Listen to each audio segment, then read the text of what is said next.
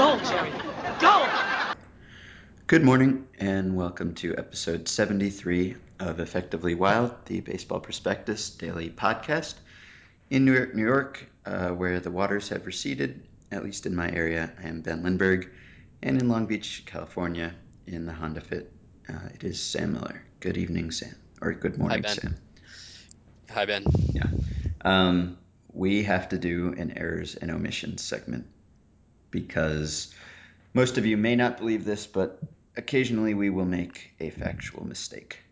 And the day that we chose to set up a podcast email address, which is podcast at baseballprospectus.com, was also the day that we made a very silly and obvious mistake. So we received several emails, and I would say about half of them were about the silly mistake that we made. And that mistake was forgetting that the Astros were moving to the AL West next season when we were doing our preseason picks. Uh, Speaking for myself, at least, I immediately went to look at the 2012 standings when you told me that we were going to be predicting next season's winners and losers, and that's how I made that silly mistake.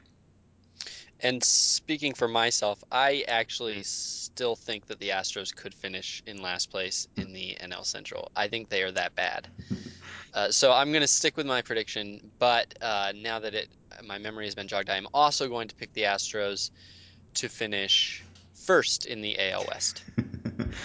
Okay, so when we review the predictions as we said we would, uh, you have officially predicted that the Astros will finish last in the AL Central or NL Central and first in the AL West. Yeah, but just to cover my bases, I will also say that the Pirates will finish last in the NL Central as well. Mm-hmm. Okay. Um, and I also nobody emailed us on this, which really disappoints me. I don't know that anybody follows baseball if they didn't pick up on this, but when I was listing the various postseason appearances the Giants have made in the last 18 or so years, included 2001. They did not make it in 2001. So we'll reset our counter of shows without a factual mistake to zero. It was probably at one or two, or I guess it was at zero. It was at zero yesterday because we Yeah. made a mistake the day before that. So maybe it was at one or two before that, and we'll see if we can get to, I don't know, three this time before we say something else that is obviously incorrect. So what are you going to talk about today? I guess um I guess Brandon League. Yeah, okay. That was my runner-up topic, and my actual topic is um, sort of related to the Gold Gloves and the Fielding Bible Awards. Oh, well, I know that's going to be a great conversation. So much has not been said about Gold Glove voting, Hmm. just so much still to be said. Yep. I hope Rafael Palmeira's name comes up at least 8 or 9 times. So do you want to get that out of the way first? No. Okay. So Brandon League re-signed with the Dodgers for 3 years, and I guess like something like $22 million with a vesting option for a fourth year. Uh, I imagine that you think that that is bananas. Uh, I don't know. I guess it's more than I would want to pay for Brandon League if I were the Dodgers. I wasn't completely shocked because I don't know. It seems like every offseason there are at least a couple of contracts for relievers that make everyone say what a terrible move it was, and maybe the fact that this was one of the first moves of the offseason makes it more memorable or makes us think that it might be more significant and set the market, and maybe it will set the market. I don't know, but I don't know if it's the worst reliever contract that's been handed out in the last few years. But What is? What is? uh, I don't know. I'm trying to think of some memorable ones. I guess like there was the Brandon Lyon one that was big. Um, Yeah. I don't know. There was the Soriano one, I guess, although that was more of a Keith Bell. Keith yeah, Bell was right. an interesting one. I remember I remember the reaction to the Joaquin Benoit one was as exercised as any that I can remember. And that was for 3 years, 16.5 million, and it was also really early in the off season, I think, or at least it was early in the kind of Tigers spending spree that winter. And that one, 3 years, 16.5 million. And Benoit was a different case than Lee because he had really only pitched, one. He had that one amazing year with Tampa, and before that he had missed the entire season. And before that he had never really been particularly good. But Benoit also had a 1.3 ERA that year. He struck out 75 and walked 11. I mean, he was um, probably one of the three or four best relievers in baseball. League is an interesting guy to sign because, well, before I say that, I mean, I think that there's a tendency that um, anytime a reliever gets signed, particularly a reliever that has a bunch of saves, that everybody kind of blows up and goes, "Oh, come on, crazy!" Because Hmm. you look at the dollar value and you look at the WAR and you do the division and you think that's crazy. And I mean, the fact is that there are 30 Major League Baseball teams that all um, value these relief innings more highly than we all do. Hmm. And it's sort of naive to think that that we're definitely right and that teams are definitely wrong. I mean, I think that um, it's fair to conclude that the teams do want to have some stability in their bullpen. They pay a different price for a win from a reliever than they would pay for a left fielder, and that's fair. And I don't really generally have a problem with that. And I'm usually surprised by these reliever deals, but they don't bother me that much. It's hard to get League, worked up every time one happens, although it's some actually people do. easy. It's really Some it's people apparently do. based on my Twitter feed. It's Yes. incredibly easy to get Well, worked it's up hard for every single me too, because I mean, right, by this point, it's clear that teams, most teams, if not all teams, don't agree that relievers are worth what our publicly available stats say they should be worth. And so this is going to keep happening, and Yeah, has I happened mean, many times. So, Billy Bean signed Brian Fuentes for 2 years and $10.5 million, and I mean that's just as bananas, I think, as the Brandon League move. But I think that what's the thing is though that um, Brandon League is it's not that it's a lot of money for a reliever, which is the reaction when like Papelbon signs for a lot of money or whatever. It's that Brandon League is really incredibly um, uh, unspecial. There's just nothing notable about him. It's very odd to think that this would be the first move, or I guess technically the second move of the off season, mhm, when he is just absolutely not the name you would circle on the free agent market, and it is a lot of money. And I mean, I guess there's a way of looking at it, which is that the Dodgers have a really good reliever in Kenley Jansen. But maybe they don't know how reliable his health is because of the heart thing, or just in general, maybe they just don't know how reliable he is, and so they want to have kind of a second closer sort of guy in the bullpen, and you don't want to give $45 million to that guy and go get you know a Jonathan Papelbon, but you do want to have one guy that you trust to get saves. And so there's sort of if you told me that the Dodgers went out and got overpaid for a really great setup man or gave $21 million to like a I don't know, like a Mike Adams type or a Jason Grilli type, I think Twitter would still freak out, but it wouldn't bother me. But Brandon League is nothing.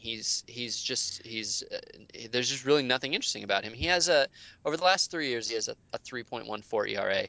Um, and that's actually slightly better than his peripherals, but it's a fair number for him in good pitchers ballparks. mhm, There were 94 relievers this year who had a 3.14 ERA or better.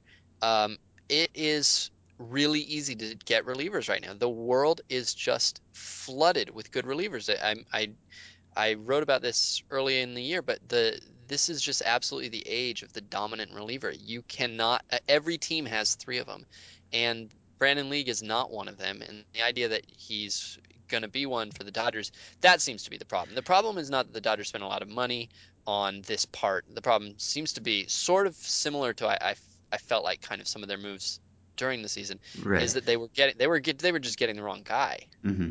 Yeah, well, it definitely fits into the sort of narrative that we've talked about before with the Dodgers maybe overspending.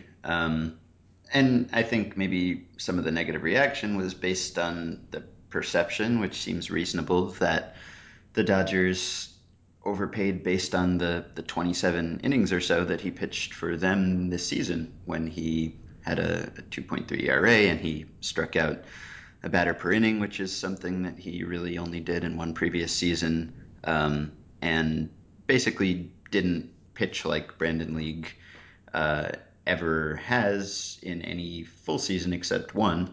Um, and Strange, also strange walk rate and strange ground ball rate. Both uh, of those were worse. It was really it's correct to say that he didn't pitch like Brandon League because yeah, it was a sort of an unusual performance all the way around for him. unless they did something to him. Unless they did something, yeah. But like overall, his peripherals were not great. Hmm. And I guess, I mean, the fact that people freak out about relief contracts, I was kind of making light of it a minute ago, but I don't know. Do you think that it means that teams are right about what relievers are worth? I mean, I guess you could say that in the past, teams overpaid for certain aspects of production, whether it was runs batted in or whatever, and at the time, if we had been around and freaking out about it, we maybe would have been more right than the teams were about what that was worth. Um, so I guess conceivably, at least, you could say that maybe we're right now and they're wrong and will eventually be proven to be less correct. Or you could say, well, they know more than we do. Yeah, yeah. So I don't know which way to go with that. If it is that we are more correct about that for whatever reason, then I guess it's legitimate to keep freaking out about it because eventually it will change. Um, Yeah, I think that I still have a hard time thinking that it is right to pay for these contracts, and so I still tend to think it's weird and hold out kind of hope that the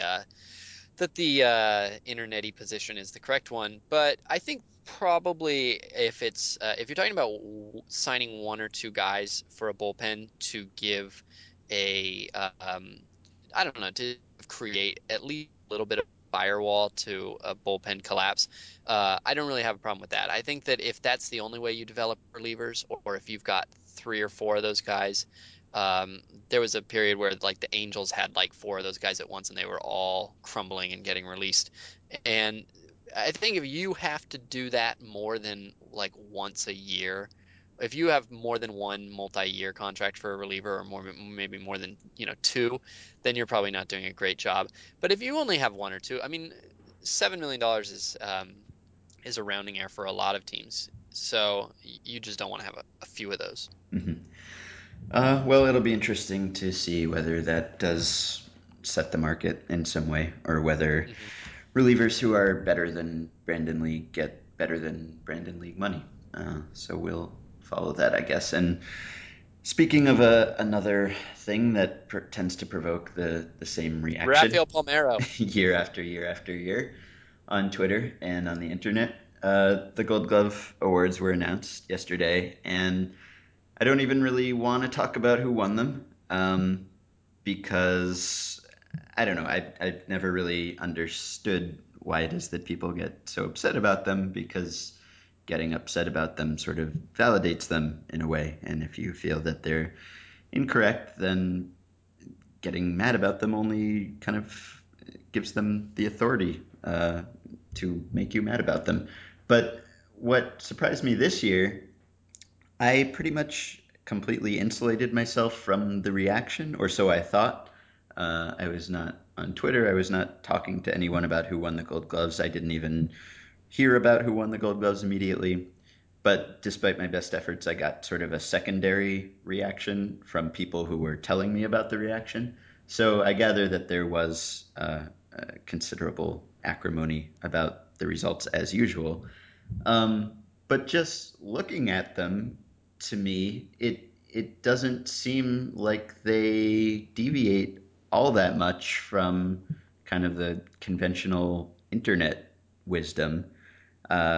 You can certainly Well, and Darwin Barney is, I feel right, like Barney is such a, I mean, yeah, he won because of his his plus minus, which is right, like, exactly. That's what interests me about it because last week the Fielding Bible Awards were announced, which were basically they're like the internet, the sabermetric alternative to the Gold Gloves. And on the panel of the Fielding Bible Awards, you have people like Bill James and Rob Nyer and Joe Posnanski and Mark Simon at ESPN and the fans who vote in Tom Tango's poll and the Baseball Information Solutions video scouts. So these are kind of the people who would traditionally maybe take issue with the Gold Gloves, and they voted on the Gold Gloves. So the Fielding Bible Awards are just one player per position. They don't do by league. So they picked 9 players, and 7 of those players won Gold Gloves. So it seems to me like these are very closely aligned. The players who did not win Gold Gloves, who did win Fielding Bible Awards, were I think Mike Trout, um, which he seems like maybe he would have been a better candidate than Adam Jones, who won the Gold Glove. And but not necessarily better than Austin Jackson. no, yeah, and Austin Jackson also. And then Brendan Ryan won at shortstop. JJ Wait, Hardy, he did? Oh, for the Fielding Bible. yeah, and JJ Yeah. Hardy won the Gold Glove. JJ Hardy actually leads all shortstops in fielding runs above average. So anyway, it seems to me like these lists are more closely aligned, and I haven't gone back to see how closely they compared in past years, but it seems to me that they look a lot more similar than they have in past years, um, which I guess hasn't stopped some people from being upset about them. But I wonder whether this does reflect a change at all, because as you said, Darwin Barney is a guy who kind of got internet famous for being a good fielder according to UZR and according to FRA and all these various fielding systems, but is not sort of the traditional Gold Glove winner who tends to be a good hitter and kind of a star level player aside from the And defense. with usually 3 or 4 years of that reputation Yeah, building up, and on a he good doesn't have that. right, and on a good team maybe. Um, So, and can I ask you a question real quick? yeah, You probably don't know. One of us, it would be great if one of us did, but I can't find it. I haven't found it. So now for the last 2 years, they've been doing this thing where they announce the finalists and then right. they announce the winners. Hmm. Do you know if the finalists are simply the top three vote getters, and then the winner is simply the top vote getter, or is this a two-tiered voting system? Do you know if the finalists are actually named by some sort of panel, and then the coaches, managers, etc., only vote on the finalists? Because if it were the latter, that would explain, it seems like that would explain a lot of it. If you only gave the managers and coaches three pretty good options, they're going to do a lot better than if you give them 16 options plus Rafael Palmeiro. But I don't know if that's the way they do it. I don't know how they come up with this finalist. Maybe I can find it quickly. Well, But I've been trying to find it quickly. What do you? maybe I'm better at finding things quickly. You're Uh, definitely better at typing loudly so that we can all hear it. um, so I wonder whether, I guess there are 3 options here.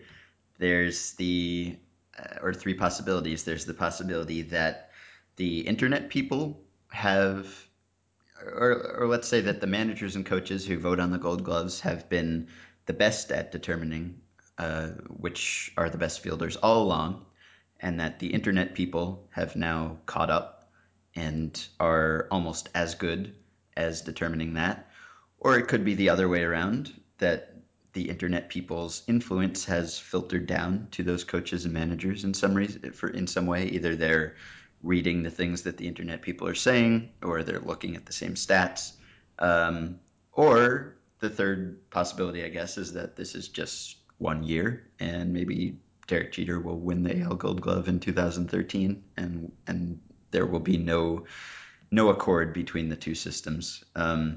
So, This St. Louis Post-Dispatch says that the finalists reflect the top three vote getters at each position. uh-huh, okay.